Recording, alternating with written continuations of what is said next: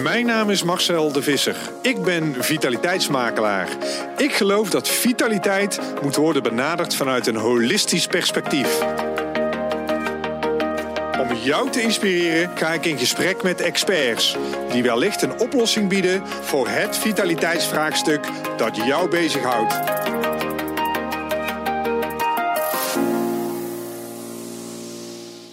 Welkom, Jackie. Dankjewel, Marcel. In deze podcast. We gaan het over vitaliteit hebben natuurlijk. Want dit is de Vitaliteit podcast. En ik kan jou wel introduceren. Maar ik denk dat je het beste even zelf kan doen. Want met wie hebben wij te maken vandaag? Met Jackie van Kemenade. Ik ben huisarts. En ik heb 10 jaar lang hier in Breda een praktijk gehad in De Heuvel. Iets van 5 jaar geleden besloten om te stoppen met de praktijkvoering. Niet als huisarts te stoppen overigens, want dat ben ik nog steeds. Maar het hebben van een eigen praktijk kost veel tijd. En ik wilde me eigenlijk helemaal gaan gooien op leefstijl en vitaliteit. En daar had ik focus en tijd voor nodig. Ik had op dat moment nog niet helemaal een welgezet plan, maar in ieder geval, dat is wat ik ben gaan doen. Ik woon nog steeds gewoon in Breda, heb 3 kinderen en ik ben op allerlei manieren elke dag van de week bezig met leefstijl, voeding, vitaliteit en dat op de agenda te zetten bij alles en iedereen. En zo ook vandaag, hoop ik. Oké, hartstikke goed. Ik heb wat voorwerk gedaan. Gelukkig, Marcel. Ja, zeker. En ik heb dat even hier op mijn laptopje staan. Want ik moet af en toe even spieken. Ik heb op verschillende sites heb ik een aantal dingen gezien. En wat mij ook intrigeerde, ik wil altijd weten van waar komt ergens een passie vandaan? Van waar was vitaliteit? Zat dat al vroeger bij jou in de familie? Hè?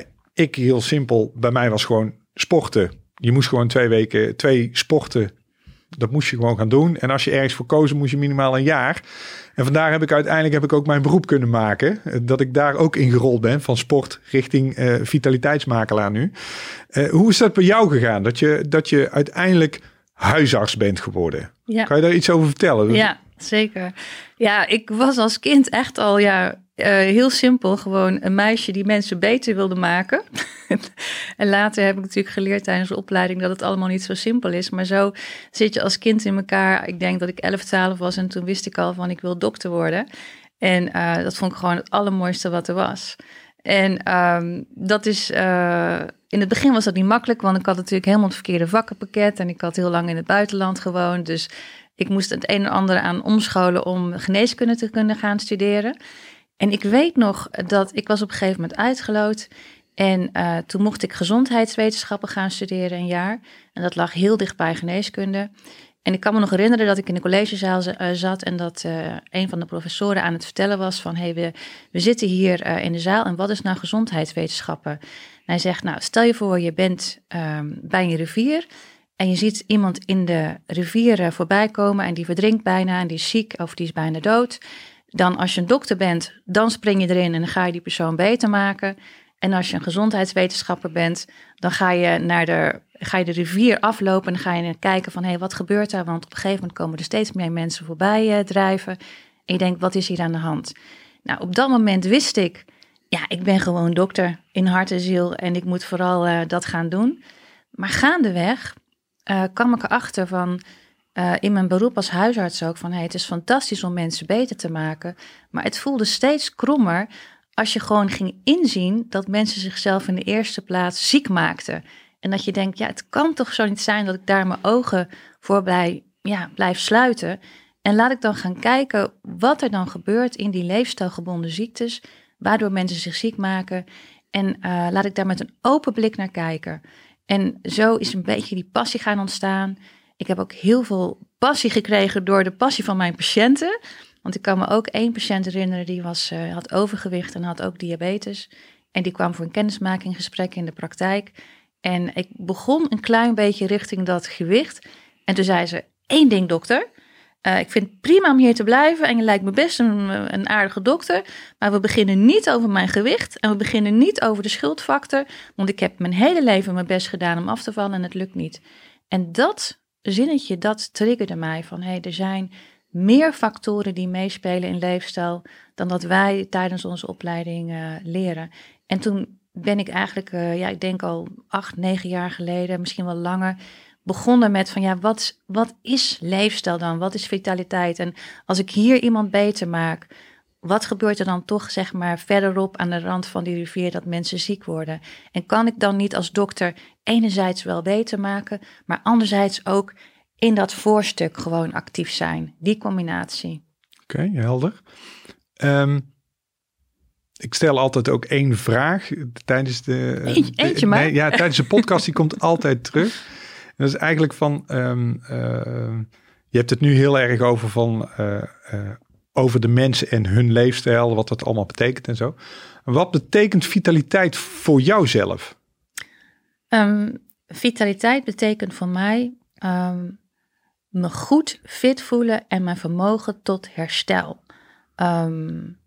Want ik denk dat we allemaal wel een keer een griepje kunnen hebben, of een moeilijke dag of ziekte. Maar mijn vermogen tot herstel, dat ik weer kan beter worden, dat ik dat vermogen in me heb, dat zegt denk ik het allermeeste over mijn vitaliteit. En daarom ben ik zo'n ongelooflijk gepassioneerd over het stukje slaap in leefstijl. Want dat slaapstukje, dat maakt, als je dat goed doet, dan ben je de volgende dag, ik weet niet of jij het herkent Marcel, je hebt een moeilijke dag gehad, je hebt 's avonds nog even een beetje te lang doorgegaan met vrienden en te laat naar bed. En de volgende dag moet jij een podcast opnemen en je bent helemaal niet helder. Ging om 10 uur naar bed, speciaal gedaan. Goed zo. Dus en slaap is een ongelooflijk revitaliserend medicijn. Gratis en voor niks. Elke avond kun je dat tot je nemen. Je kan het eigen recept schrijven. Je hebt geen dokter nodig. Dus vitaliteit, heel simpel gezegd, is vermogen tot herstel, denk ik. Mooie omschrijving. Jij vraagt aan mij van, merk je dat zelf met slapen? Ja, ik was altijd zo iemand die moest altijd de laatste late night show zien of nu met Jinek. Ik denk, omdat je zo zelf met vitaliteit ook bezig bent. Ik merk ook gewoon dat ik, als ik 8, 9 uur heb geslapen, dat ik dat ook gewoon echt nodig heb. Dat ik fris en fruitig ben, dat ik energie heb. Heb ik wat gedronken met vrienden en het is 4 of 6 uur geworden. Ja, dan ben ik ben ook wel ouder geworden. Vroeger ging dat allemaal wat makkelijker. Maar dat trek ik niet meer. Ik heb echt zoiets van, ik wil gewoon die energie houden. Dus voor mij is slapen. Ik ben 1,5 uur meer gaan slapen. Ik meet dat dan tegenwoordig ook. Want tegenwoordig met alle innovaties en devices kun je tegenwoordig allemaal meten en weten. Kun je allemaal meten is weten. Ja. Dus ik merk wel dat doordat ik meer ben gaan slapen, dat ik me gewoon echt wel vitaler voel. Ja. Nee, maar dat is gewoon wetenschappelijk bewezen, Marcel. En ik zou het ook aan jou kunnen zien, want als ik een presentatie hou, dan heb ik altijd van die mooie plaatjes van mensen die 48 uur niet geslapen hebben, tegenover een plaatje dat ze 2 keer 8 uur wel goed hebben geslapen. En dan zie je gewoon een enorm verschil. Dat is een mooie fotoreportage die iemand in Zweden heeft gedaan. En dat mensen in de zaal dan zeggen van, wat is er met die linker aan de hand? En is hij depressief of heeft hij een huidprobleem? En dat is gewoon puur het niet slapen. Dus wat het ook met je uiterlijk doet. Hè? Dus letterlijk je ogen vallen dicht. Letterlijk je uitstraling is minder. Ze hebben ook gekeken naar managers. Als die goed geslapen hebben en ze vertellen een boodschap, dan gaan mensen ze geloven. En dan komen ze overtuigend over. En als ze slecht hebben geslapen, dan gaan mensen de boodschap in twijfel trekken. Je uiterlijk, dus het schoonheidsslaapje, is echt ook bewezen. En natuurlijk op mijn vakgebied diabetes en voeding zie je ook gewoon dat mensen met slaapgebrek gewoon slechtere suikerwaardes hebben. Meer honger hebben. Nou, op alle fronten doe je jezelf tekort als je slaapkamer op je laagste prioriteitenlijstje staat, zeg maar. Ja.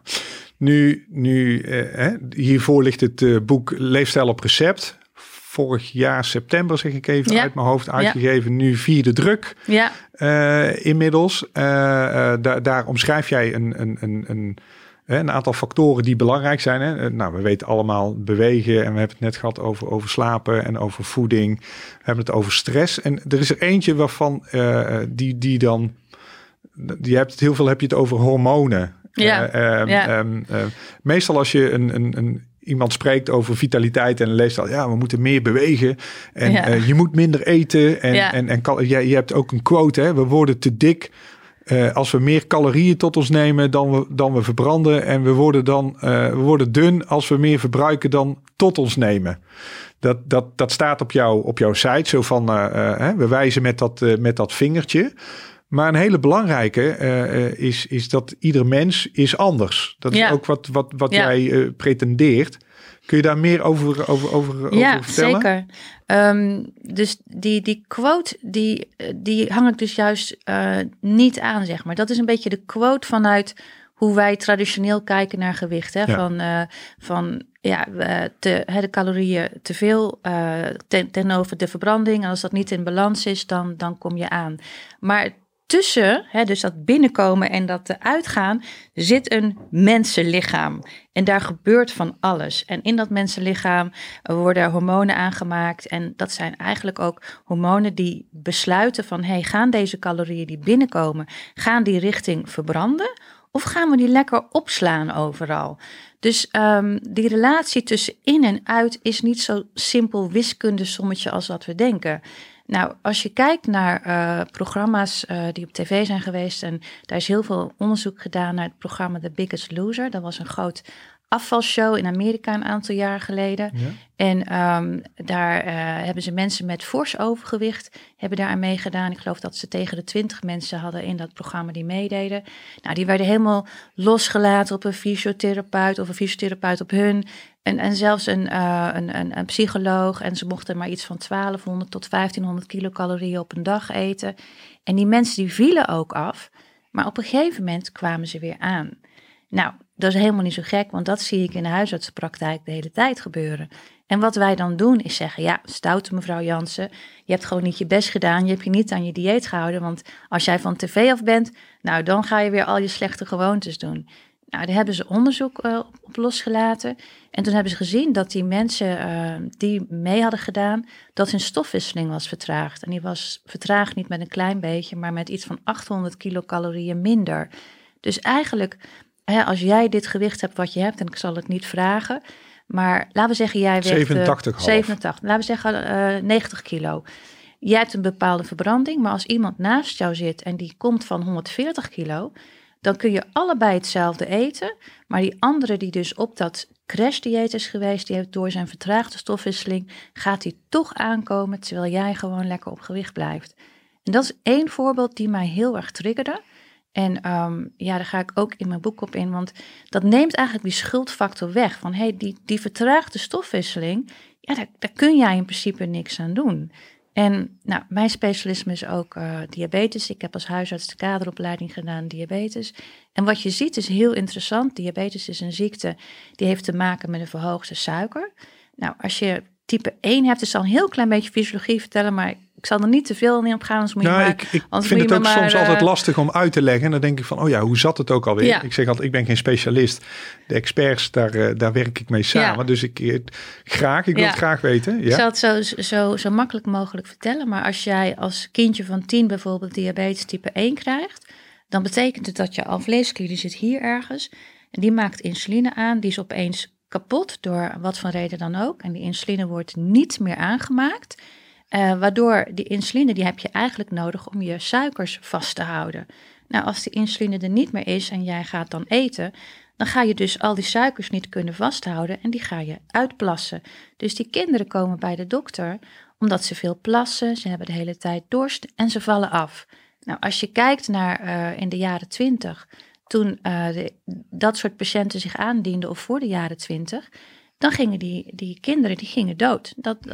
Die werden helemaal ondervoed en die konden zich helemaal suf eten, maar die vielen af, want die insuline ontbrak.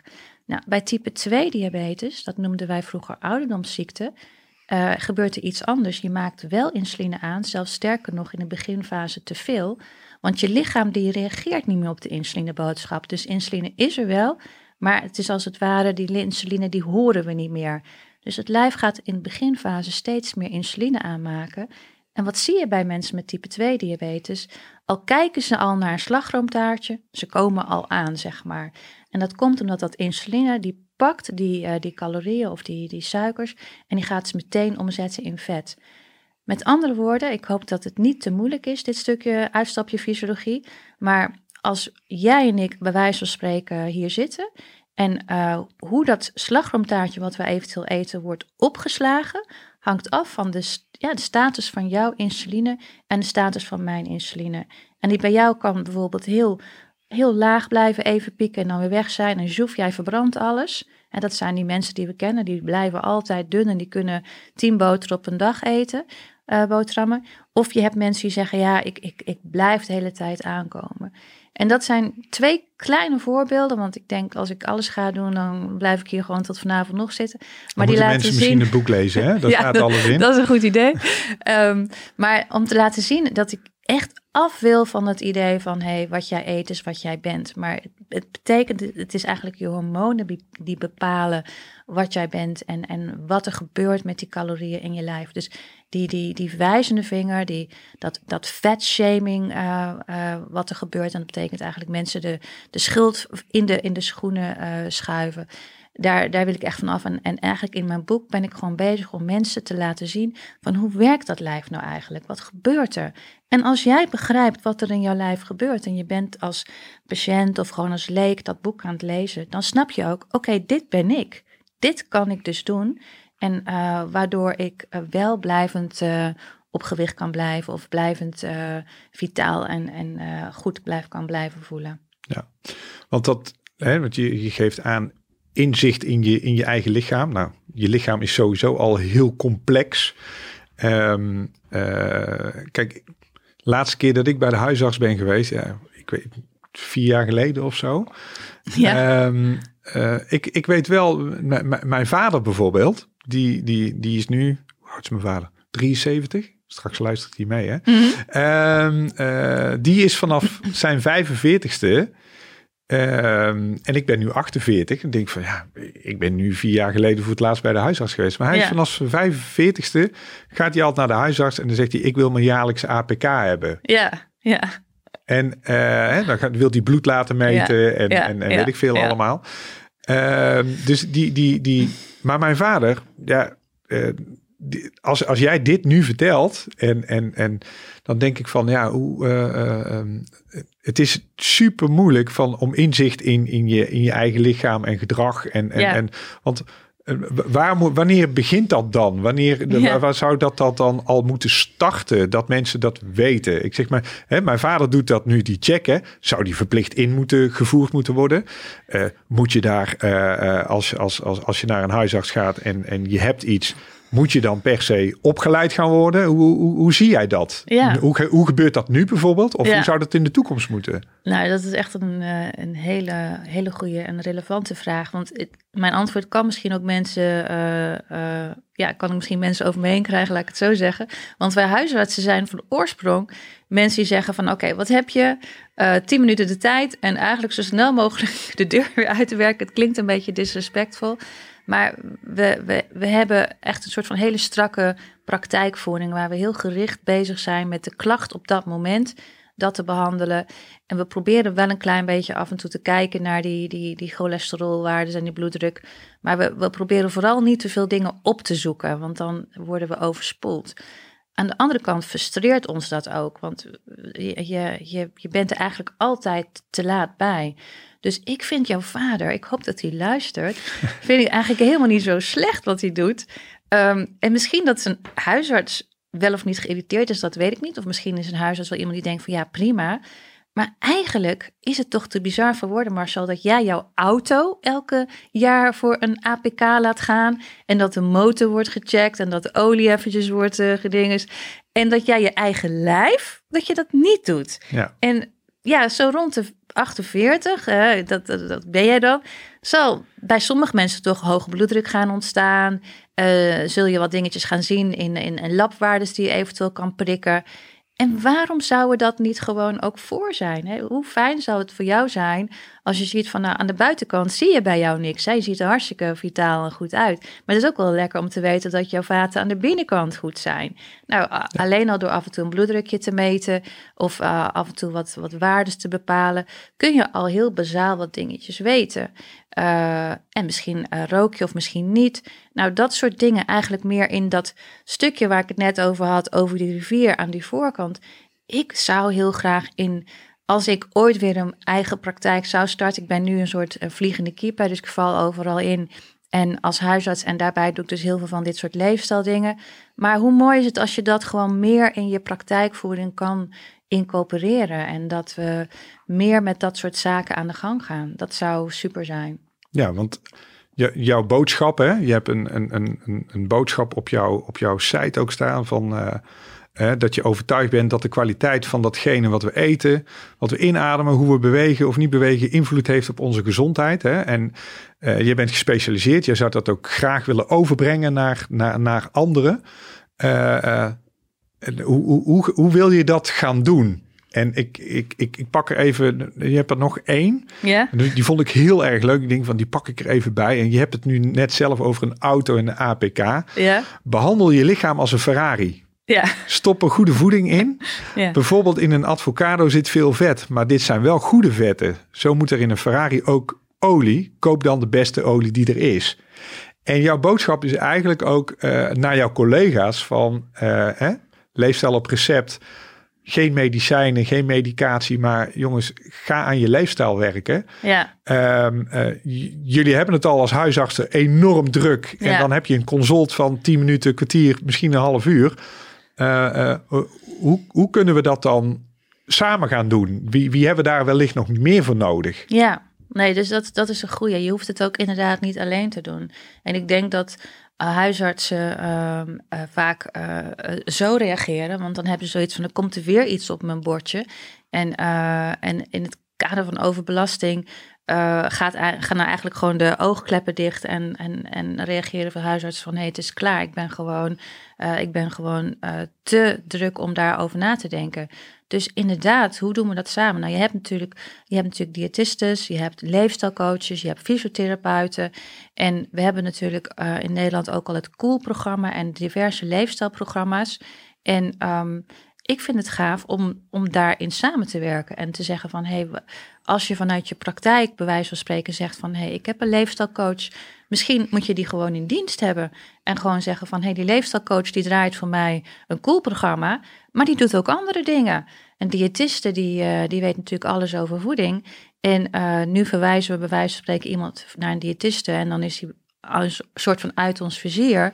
Maar hoe gaaf zou het zijn als wij een praktijk hebben waar ik als huisarts gewoon als collega heb een leefstijlcoach, een diëtiste, een fysio, een doktersassistent. Ik noem maar eventjes mijn ideale setting, zeg maar.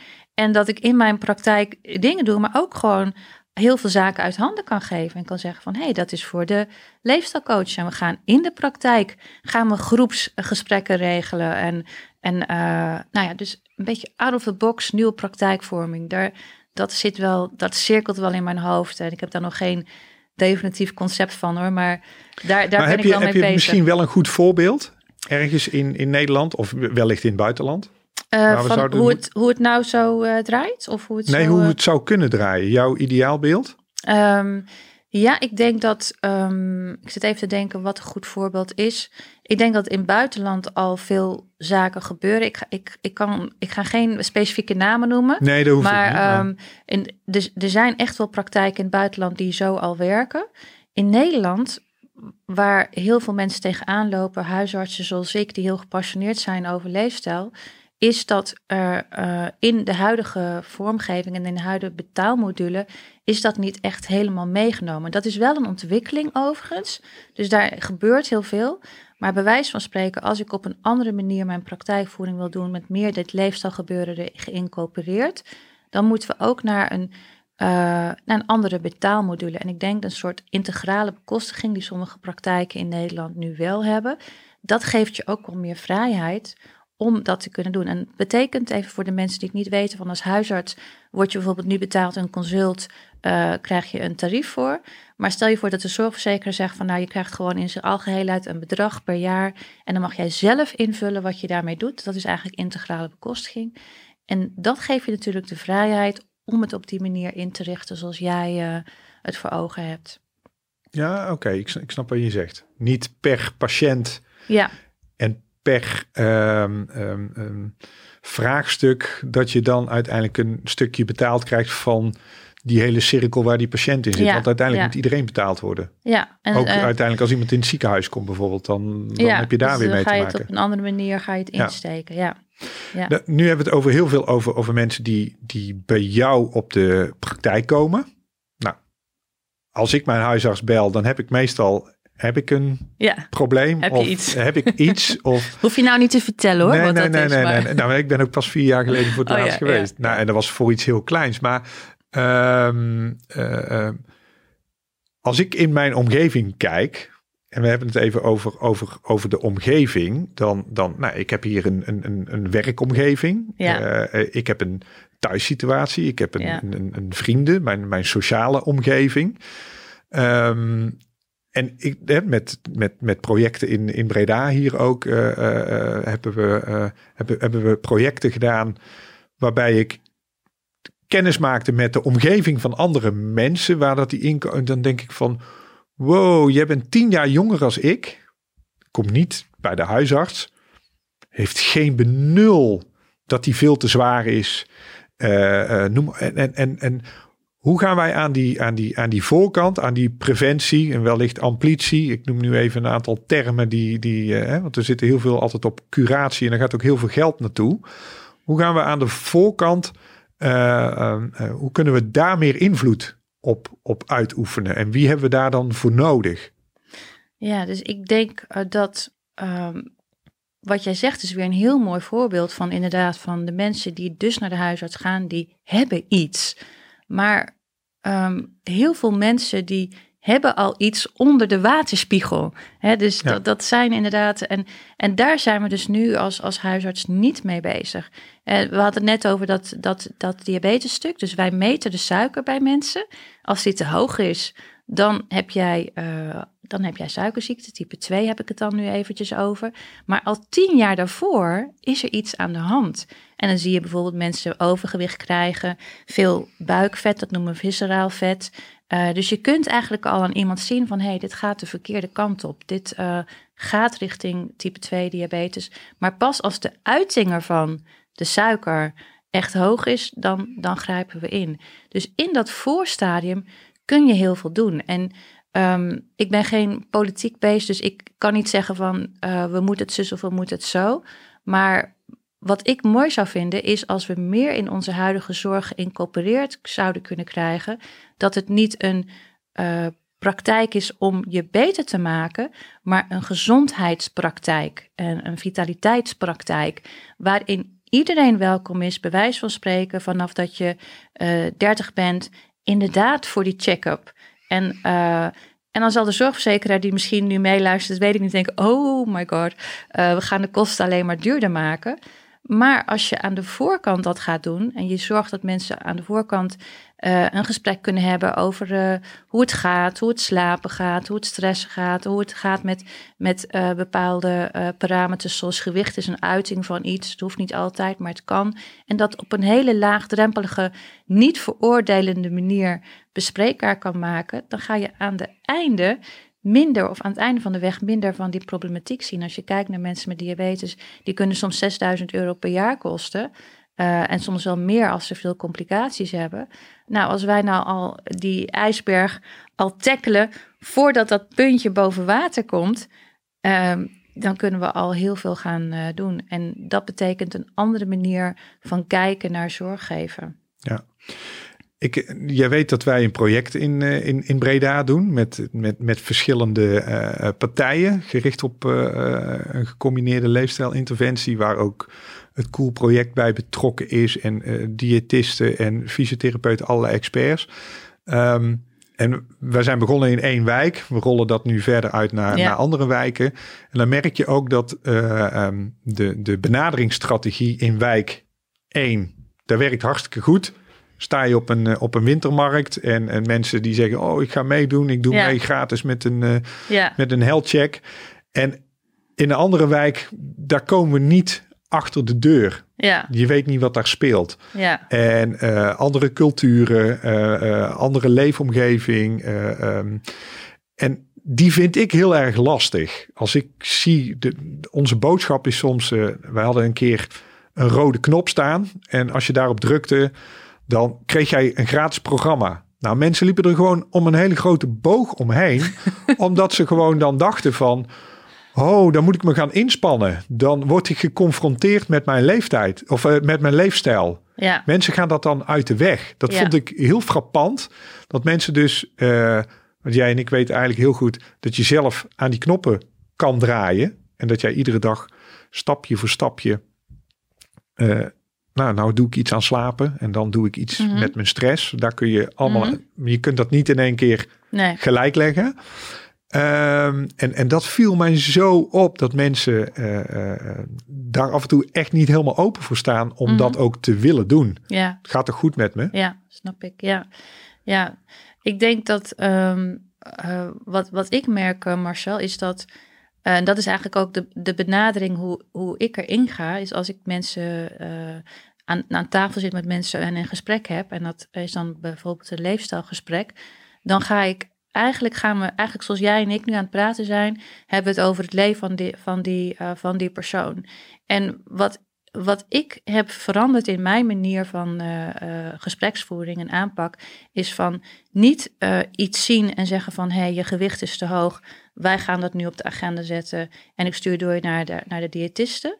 Maar ik ben een stap voor. Ik ga met die persoon praten van, wat is er, hoe zit jouw leven in elkaar? En wat zou jij eventueel op jouw agenda willen zetten? En dan gebeurt er iets heel grappigs, want ik kan alvast interpreteren dat die persoon zijn gewicht op de agenda zou willen zetten. Maar die persoon die heeft dat helemaal niet op zijn agenda. Dat is mijn interpretatie, omdat ik dat vind. Dat is mijn oordeel. Die persoon die kan misschien zeggen, ik ben helemaal oké met mijn gewicht. Maar ik wil gewoon fitter worden. Ik wil wat meer conditie hebben. Of ik heb meer problemen met mijn slaap. En ik denk, als ik beter kan slapen, dat al die andere dingen beter komen. Dus mijn ogen zijn geopend door op die manier het gesprek in te gaan. Waar we het net over hadden, weg met die wijzende vinger. Weg met het gevoel geven aan mensen van, ik heb hier nu een mooi programma inderdaad. En dit gaat het even voor jou helemaal worden. Maar eigenlijk gewoon heel open, wat is hetgeen wat jij zou willen? En wat zou ik daarbij kunnen betekenen? Of niet, hè? Dat kan ook, hè? Dus, en ik denk, wat jij meemaakt, is dat de mensen die om die knop heen lopen, daar is al zo vaak door zoveel mensen op die knop gedrukt, door de echtgenotes, door een vriendelijke fysio, een diëtiste, die elke keer zegt van, moet je nou eens kijken, jij weegt 150 kilo, stout. Ga jij nou maar eens even snel afvallen. En dan zien ze die rode knop en dan gaan letterlijk de stoppen los en dan denken ze, ik ga niet weer daarin. Dat gaan we niet doen. Dus ja, herkenbaar. Wij doen ook regelmatig de projecten bij bedrijfsleven. Hè? Dus dan weer een andere omgeving. Dan krijg je ook al de reactie van, we krijgen weer van boven een of ander vitaliteitsprogramma opgelegd. We gaan met z'n allen gaan we sporten. We gaan naar de sportschool of zo. En of bedrijven zeggen van, ja, maar wij hebben toch een vitaliteitsprogramma. En dan zeg ik, ja, wat doen jullie dan? Ja, we doen mee met de hardloopwedstrijd en we doen dit. En heel veel wordt altijd sport uitgelicht. Ja. En dan vraag ik altijd van, hoeveel procent doet daar nu aan mee? En wat doe je dan voor die andere 82%? Ja. En weet je wat er bij hun speelt? Dus ik denk, wat jij 1 op 1 doet, het gesprek aangaan van, hoe is het met jou? Wat speelt er in je hoofd? Als je nu kijkt in deze periode, COVID, mensen werken thuis. Ik merk het in gesprekken met mensen waar je mee aan het zoomen bent en met teams van, hoe is het met jou? Wij zitten hier op de campus hier in Breda. Gisteren hebben we ook een meeting gehad met onze spelers. Ja, ik mis jullie eigenlijk wel. En gewoon dus hele kleine dingen spelen al mee in hoe dat jij je voelt. En ik denk het gesprek aangaan. Wij hebben dat ook in een leefstijlprogramma gedaan. Ook gericht toen op diabetes. Dat je gewoon merkte van een voorstelrondje. En waarom zit je hier? Nou, en mensen kwamen met hun hele verhaal. Maar mensen gingen elkaar ook weer ondersteunen. Ja. En mensen gingen de deur uit van... oké, dus het is jou wel gelukt. En dus ik geloof heel erg in... we zijn heel veel online aan het doen. Want mensen moeten elkaar op een bepaalde manier ontmoeten. Ja. Gelijkgestemden. Ja. En dus daar geloof ik heel erg in zo'n vitaliteitscentrum... of hoe dat je het dan ook noemt... waar mensen elkaar ook kunnen ontmoeten. Ja. Even een steuntje nodig hebben. Want wij kunnen allemaal wel triggers geven. Dat is het enige wat we kunnen doen. Maar je moet het zelf op een gegeven moment op willen pakken. Ja, en dat is denk ik... wat jij zegt, dat kan ik me helemaal in vinden. Want ik denk dat wij als zorgverlener, waar wij de mist in gaan... is dat wij denken dat we het altijd voor iemand moeten doen. Maar ondertussen, wat jij vertelt over die groep... dat is hartstikke mooi voorbeeld. Want dat heb ik 10 jaar geleden in mijn praktijk ondervonden...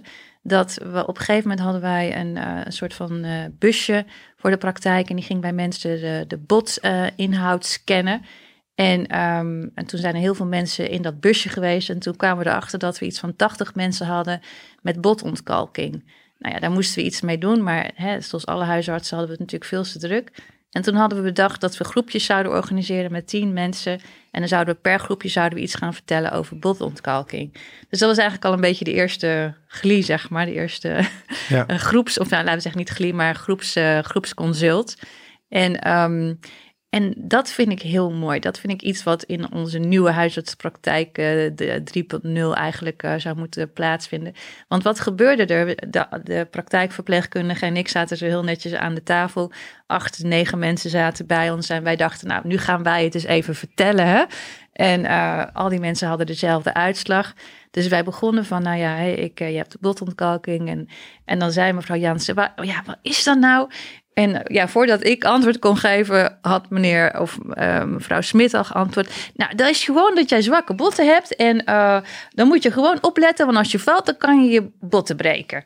En zo ging het eigenlijk gewoon een uur door. En mijn ogen werden echt geopend. En ik zag echt van de kracht van wat mensen elkaar kunnen geven. En dat is ook waar ik nu mee bezig ben.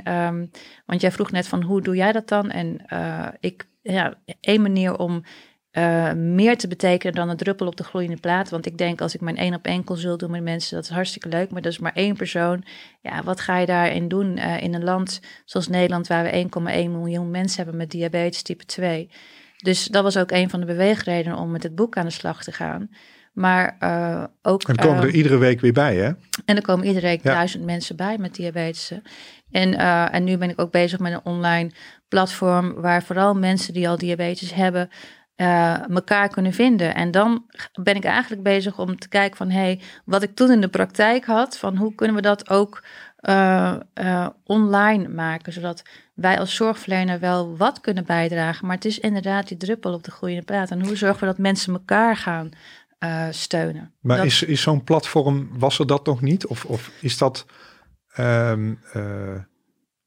dat je mensen weer in een hokje duwt van... jij hebt... dit en kom maar bij elkaar en we hebben daar iets voor. Ik bedoel, ik denk dat is goed wat je zegt. En Marcel, ik denk dat heel veel patiëntenorganisaties zijn waar mensen elkaar kunnen vinden en dat je echt moet opletten voor dat stigma of dat soort dingen.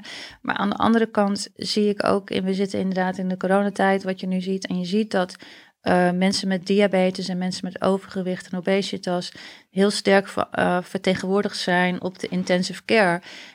Daar zit dus een bepaalde kwetsbaarheid in die zich uit op het moment dat je besmet wordt met corona. En dan kun je dus veel zieker worden van die corona. En dat maakt dus dat we steeds meer geconfronteerd van worden met niet alleen de cijfers, maar ook de complicaties van diabetes en overgewicht die fors zijn. En dat maakt dus dat je kijkt van hoe kunnen we dan in deze coronatijd out of the box denken. En op een andere manier mensen gaan helpen en begeleiden en elkaar ook kunnen gaan vinden. Dus zo ben ik eigenlijk op die manier altijd aan het kijken van hoe kunnen we dat betekenisvol voor mensen gaan inrichten.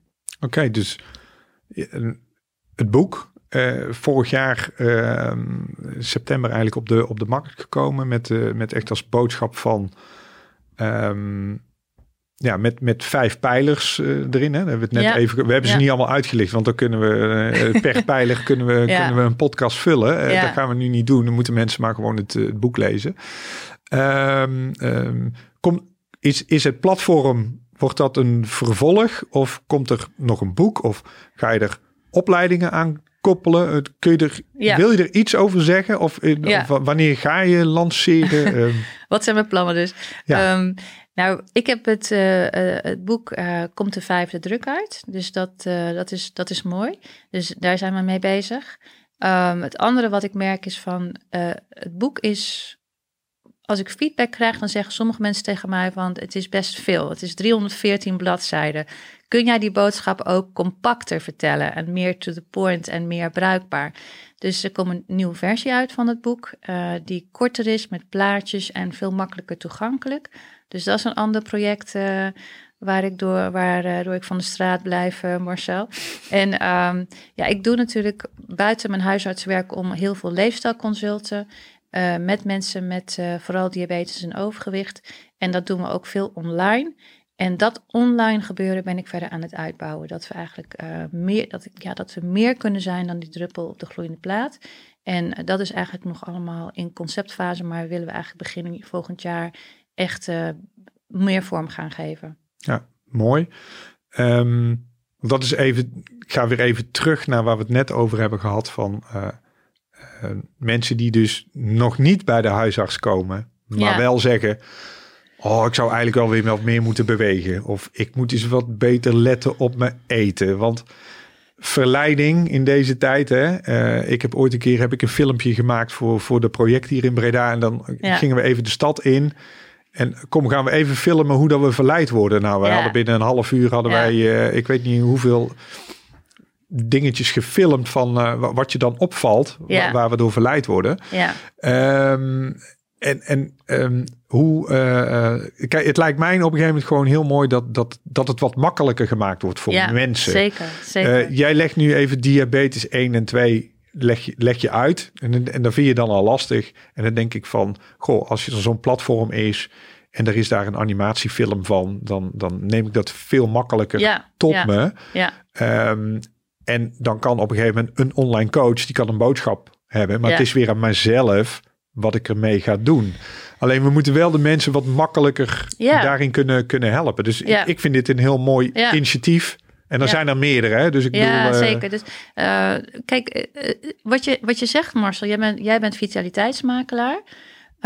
Ik hoop dat heel veel mensen naar deze podcast gaan luisteren. Want wat wij willen is, ik zou graag in Breda een vitale Breda willen zien. Ja, volgens mij heb jij plannen voor heel Nederland. Maar maar als we gewoon om ons heen kijken, inderdaad, van als ik naar de bioscoop ga, dan moet ik door een snoepstraat heen. Nou ben ik de laatste tijd niet meer naar een bioscoop geweest, want alles is dicht. Of het is in ieder geval minder actueel nu met corona. Maar waarom moet ik door een snoepstraat heen? Waarom kunnen we niet door een snoepstraat heen? Of waarom is er niet gewoon meer gezonde alternatieven daar? En ik vind het eigenlijk te bizar voor woorden. Dus dat ik als ik naar de film ga, verplicht zo'n route moet lopen. Nou, dat zegt iets over omgeving. Dus op het moment dat ik al moeite heb en ik ben al, laten we zeggen, ontregeld in mijn hormonale toestand en eigenlijk heel vatbaar om te gaan snacken en snoepen, of ik heb stress, of ik heb slaaptekort, dan ben ik veel vatbaarder voor die verleidingen. Dus ieder mens, afhankelijk van de status waar je in verkeert, geef je eraan toe of geef je er niet aan toe. Nou, om een voorbeeld te noemen, als ik nachtdienst draai als huisarts op de huisartsenpost, dan heb ik per definitie om 5 uur 's nachts, ben ik veel kwetsbaarder en gevoeliger om naar zo'n machine met allerlei vage dingen te gaan. Dus er zijn al heel groepen mensen bezig van gezonde voeding in ziekenhuizen neer te zetten, zodat al die mensen die nachtdiensten draaien de gezonde keuze hebben. En daarin kun je in je omgeving ongelooflijk veel doen. En je ziet in winkels in Breda, en ik hoop dat alles snel weer open gaat en lekker de terrassen weer open. Maar waarom zetten we snoep op de toonbank? Waarom bieden we onze kinderen lollies aan?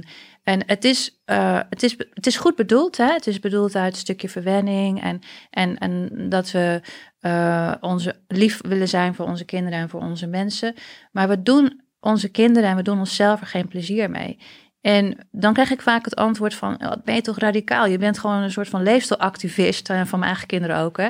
Of ik krijg een schop onder de tafel als ik weer zo ben. Maar dan denk ik, ja, denk niet aan die lolly wat het met je gewicht doet. Want misschien als jij een lolly eet, kom jij er niet vandaan. Dus je ziet het niet aan de buitenkant. Maar denk weer aan die Ferrari. Wat wil jij in die motor stoppen? Wat gaat zorgen dat die motor goed gaat branden? Daar stop je ook geen lollies in. Hè? Dus daar stop je... Mensen weten af en toe ook gewoon niet wat goed voor ze is. Hè? Ja. Ik had de laatste keer met iemand een gesprek over ook diabetes. En dat ging uiteindelijk over voeding. Hè? En hij zei, ja, mijn kleindochter kwam laatst naar me toe, waren we met elkaar in gesprek. En die vroeg eigenlijk heel simpel, waar komen bananen vandaan? Ja, van Albert Heijn. Even gewoon, als we al niet meer weten waar ons voedsel vandaan komt. Ja. En wat goede voedingsstoffen zijn en wat je tot je neemt, ja, dan wordt het al heel lastig. Hè? En dat is ook natuurlijk in deze tijd. Er is een overvloed aan voedsel. Er is een overvloed aan verkeerd voedsel. We worden verleid van allerlei kanten. Er is vorig jaar een preventieakkoord getekend. Ja.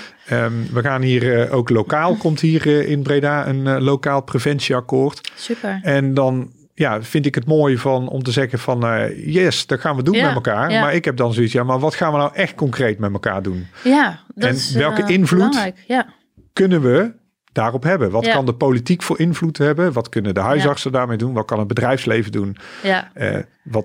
Wat kunnen ondernemers daarin betekenen? Ja, ik denk dat Mirjam Haag, onze wetgever, daar al heel veel in doet. Hè. Ik heb vorig jaar gehoord hoe ze vertelde over die plekken waar van die waterkranen staan in Breda. Bij het Markdal staat er eentje, op verschillende plekken. En het is een heel simpel iets wat dan door de gemeente wordt getrokken en echt ook wordt gedaan. Ja, en dat vind ik gewoon fantastisch. En denk, je hebt dus gewoon, nu kun je gewoon, als je daar bent, kun je gewoon normaal water drinken. En als we dat straks ook naar scholen gaan vertalen. En kijk maar naar de Blue Zones, Marcel. Er zijn mensen, de Blue Zones zijn plekken in de wereld waar mensen heel oud worden en gezond oud worden. En die wonen eigenlijk in een omgeving waar dus die verleidingen van oudsher er niet zijn. En als je kijkt naar Okinawa in Japan, dat was van oudsher een Blue Zone. Dat is het nu niet meer, want die omgeving is helemaal verwesterd. Dus die nieuwe mensen van tegen de 50, die zijn ongezonder dan hun opa's en oma's die nog vanuit die oorspronkelijke Blue Zone komen. En als wij kijken naar die omgeving waar die mensen in opgroeiden, dan hadden ze die verleidingen niet. Dus hoefden ze ook niet over na te denken. Dus ik denk dat wij het onszelf soms zo moeilijk maken. Als wij in een stad zijn en in Breda, en ik hoop dat veel Bredaanse ondernemers luisteren, van laten we zien dat het kan, door inderdaad te zorgen van, hoe zorgen we dat onze mensen dus niet constant met die verleidingen hoeven te kopen en dus constant daar ja of nee over te zeggen. Dat het makkelijker voor ze wordt gemaakt. Ja, ik zeg altijd wel van, je guilty pleasures moet je gewoon hebben. Voor de een is dat chocola, voor de ander is dat een speciaal biertje. Ik bedoel, ik zelf houd ook gewoon lekker van een speciaal biertje en dat moet ook gewoon kunnen. Alleen ik sluit me helemaal aan bij wat je zegt van, en dan gaat het niet alleen over voeding, van wat stop je eigenlijk in je lichaam, maar ook hoe ga je er verder mee om. Ja. En als ik nu zie in COVID-tijd, ik werk nu ook thuis en mijn vrouw werkt thuis, maar wij hebben wel een bepaalde structuur. En structuur in je leven is ook super belangrijk. Mm-hmm. Dat heb ik gemerkt. Vooral als ik ouder word nu. En vooral met slapen. Dat is dan een heel ding. Maar uiteindelijk ook met bewegen en zo. Wij gaan bijvoorbeeld iedere dag lopen. Ik woon dan ook in. We hadden het net over het Markdal. Daar woon ik ook. Lopen wij even het Markdal in. Want dan gaan wij van het werk terug naar huis. Ja. Om even dingen weer los te laten. Doen, ja. En ik denk dat super belangrijk is. Dat je zelf weet waar je aan wil werken, het belang ervan inziet, uiteindelijk ook inzicht krijgt in van, maar wat doe ik dan? En wat doe ik dan goed? Of wat past bij mij? Want ik denk dat dat ook heel erg belangrijk is. Maar ook weer, hoe kan mijn omgeving daarin in ondersteunen? Ja. En dat kan ook een issue of een punt zijn op het werk. Hoe gaan wij om met vitale medewerkers? Het is ons kapitaal. Kunnen wij daar een bijdrage in leveren? En als dat op het werk gebeurt, neemt iemand dat ook weer mee naar de huis. Hebben kinderen het op school over een gezonde school en we hebben het over fruit eten en noem maar op. Maar ze zijn van thuis uit niet gewend. Maar de kinderen gaan tegen de ouders zeggen van, joh, we moeten meer met fruit gaan doen. Ja, dan kan daar weer, want het gaat uiteindelijk wel, we hebben het woord gedragsverandering nog niet laten vallen, maar daar gaat het wel een beetje naartoe. Ja, en wat jij zegt is natuurlijk ook heel mooi. Jij loopt het marktaal in, maar er zijn heel veel mensen die wonen ergens in een soort van betonblok, zeg maar. De ghettowijken in Nederland, maar ook vooral in het buitenland, waar mensen dus geen marktaal hebben. Dus natuur is bewezen effectief voor je gezondheid en er is onderzoek naar gedaan. En in Schotland zijn er dus nu ook huisartsen die 2 keer 1,5 uur per week een natuurwandeling op recept mogen meegeven. Dus echt ook vergoed, dus dat is heel grappig.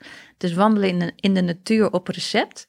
En dus we hadden het net over die omgeving en die structuur. Dus op het moment dat jij heel slecht voor jezelf keuzes kan maken en het inderdaad niet weet, maar de gemeente of de politiek zorgt dat er bij jou een marktaal is in de buurt, of een mooi stukje groen, of een plek waar jij je ogen rust kan geven omdat je naar groen kijkt, dan maak je het voor heel veel mensen makkelijker. En ik zie dat ook wel gebeuren in Breda. Ik zie mooie projecten om me heen. Eens. En dus daar ben ik ook heel blij mee. En dus omgeving is eigenlijk een van de pijlers van leefstijl. En ook misschien soms een ondergeapprecieerde pijler en ongelooflijk belangrijk. Ja. Helder. Nou, we hebben het over heel veel dingen eigenlijk gehad. Ik had een beetje een bepaalde volgorde. Gaan we het hierover hebben? Hebben die nee, eigenlijk helemaal niet. Maar dat vind ik eigenlijk helemaal niet zo erg. Even kort samengevat. Hè? In het gesprek wat ik nu een beetje hoor is van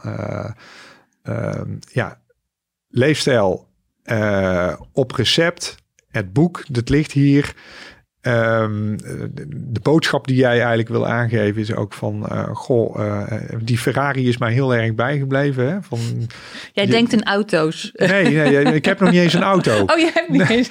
Ik doe alles op de fiets in Breda. Oké, wat dat goed. Dat is ook altijd. Nee, ik heb 4 jaar geleden mijn auto weggedaan. Toen kijk, ik zei van. Marcel, dus echt heel goed. Ja. Dus als je het hebt over van hoe moeten fietspaden hier aangelegd worden in Breda, nou, nodig mij maar uit. Want ik weet van noord naar zuid en van oost naar west de beste wegen. Ja. Dus dat is ook een van de dingen die ik heb gedaan. Ja. Je kan dus zelf, als je iets niet meer wil of je hebt daar zelf de controle heb je over. Alleen sommige mensen weten het niet.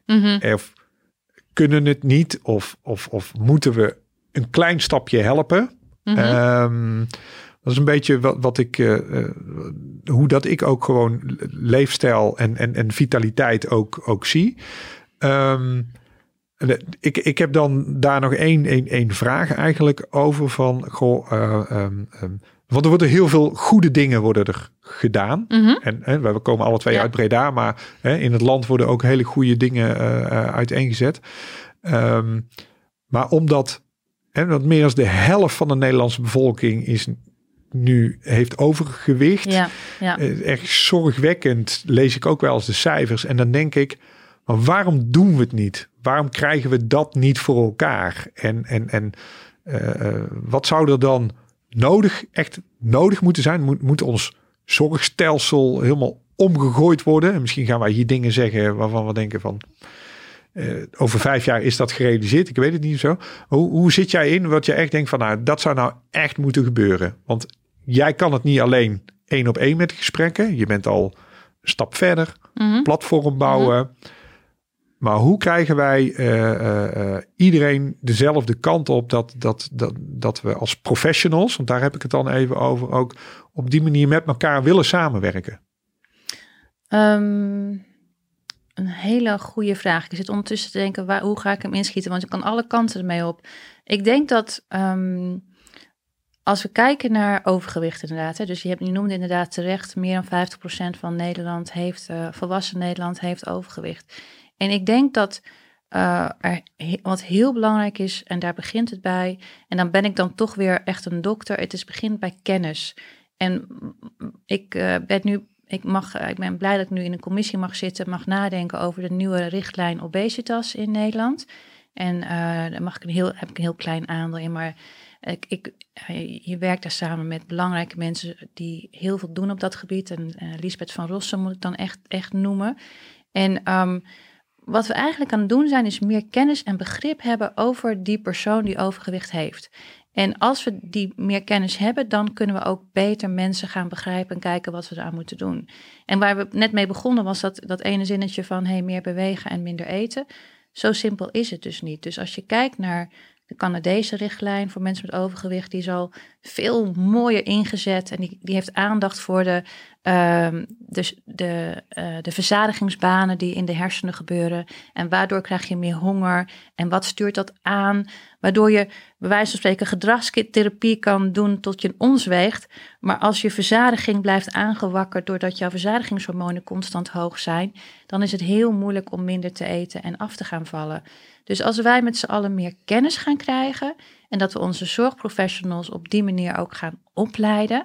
Als huisarts krijgen wij heel weinig kennis mee over leefstijl en over voeding, bijna niks. En dat is echt al in beweging in Nederland. We gaan in die opleiding van artsen meer leefstijl en voedingkennis incorporeren, zodat die basis gewoon beter is. En dat we in de opleiding van diëtisten ook meer die leefstijlpijlers nog meer gaan innemen van wat is het effect van te weinig slaap op het slagen van jouw dieet. Nou, dat heeft gewoon effect. Op het moment dat jij te weinig slaapt, zijn jouw verzadigingshormonen ook van de waps. En wordt jouw ghreline, dat is jouw hongerhormoon, veel meer aangemaakt. Waardoor je constant rondloopt met een gigantisch gevoel van honger. En dan kun je ook weer gedragstherapie gaan doen. Maar dat hormoon zit in jouw lijf. En dat moeten we gaan reguleren.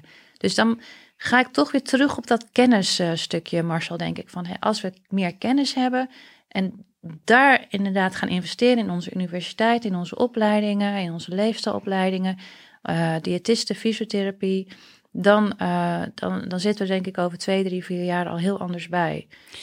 Nu ben ik van origine sportinstructeur en heb ik altijd geleerd van grondvormen van bewegen.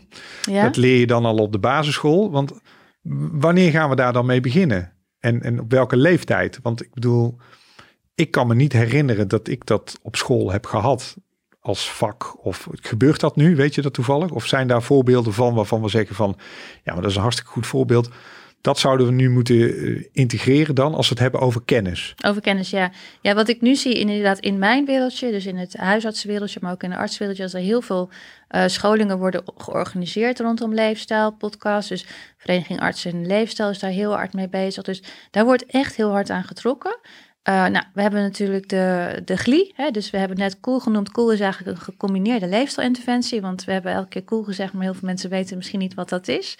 En dat betekent eigenlijk dat je groepen van mensen gaat begeleiden als leefstijlcoach of als fysiotherapeut.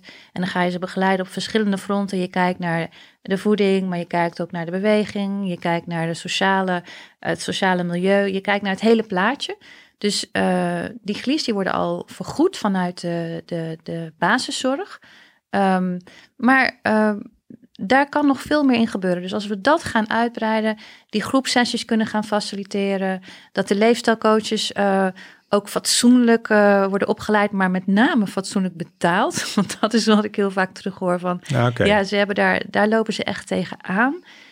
Dus eigenlijk al dat soort regeldingen ook gaan lopen, waardoor we al dat soort zaken in die eerste lijn gaan integreren. Ja, maar dan hebben we het weer over mensen die bijvoorbeeld al een BMI hebben van boven de 25 of boven de 30, dan kom je in aanmerking. Ja.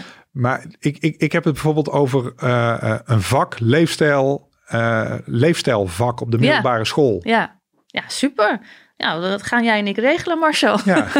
Nee, oké. Ik pleit daarvoor, want ik sluit me heel erg aan bij kennis. Ja. Want als jij weet wat het is en wat het met je doet en juist wat het je kan opleveren, dan kan jij er zelf mee aan de slag. Als je nu kijkt naar de jeugd, als je kijkt naar die hele stress, want daar hebben we het helemaal nog niet over gehad, maar dat is ook weer zo'n hele grote factor die speelt. En als je kijkt wat het nu met de jeugd doet, deze hele COVID-periode. Nou, ik heb er een aantal van de week weer gesproken. Nou, als je het woord al noemt, dan beginnen ze al bijna, nou nog net niet te huilen, maar ze vinden het allemaal, het is allemaal niet fijn wat het met ze doet. En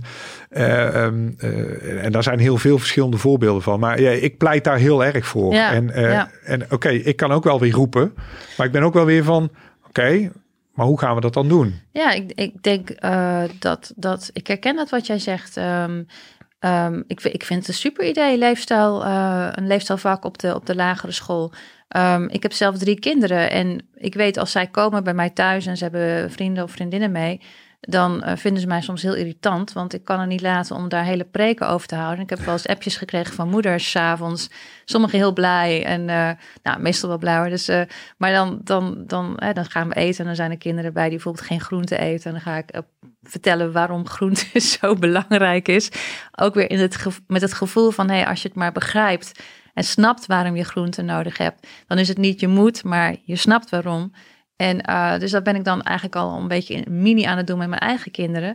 Maar kinderen bewegen te weinig. Hè. Als je kijkt naar de cijfers, was een onderzoek in de Lancet gepubliceerd recent. 20% van de kinderen tussen de 12 en de 15 beweegt voldoende. Dat betekent 80% te weinig.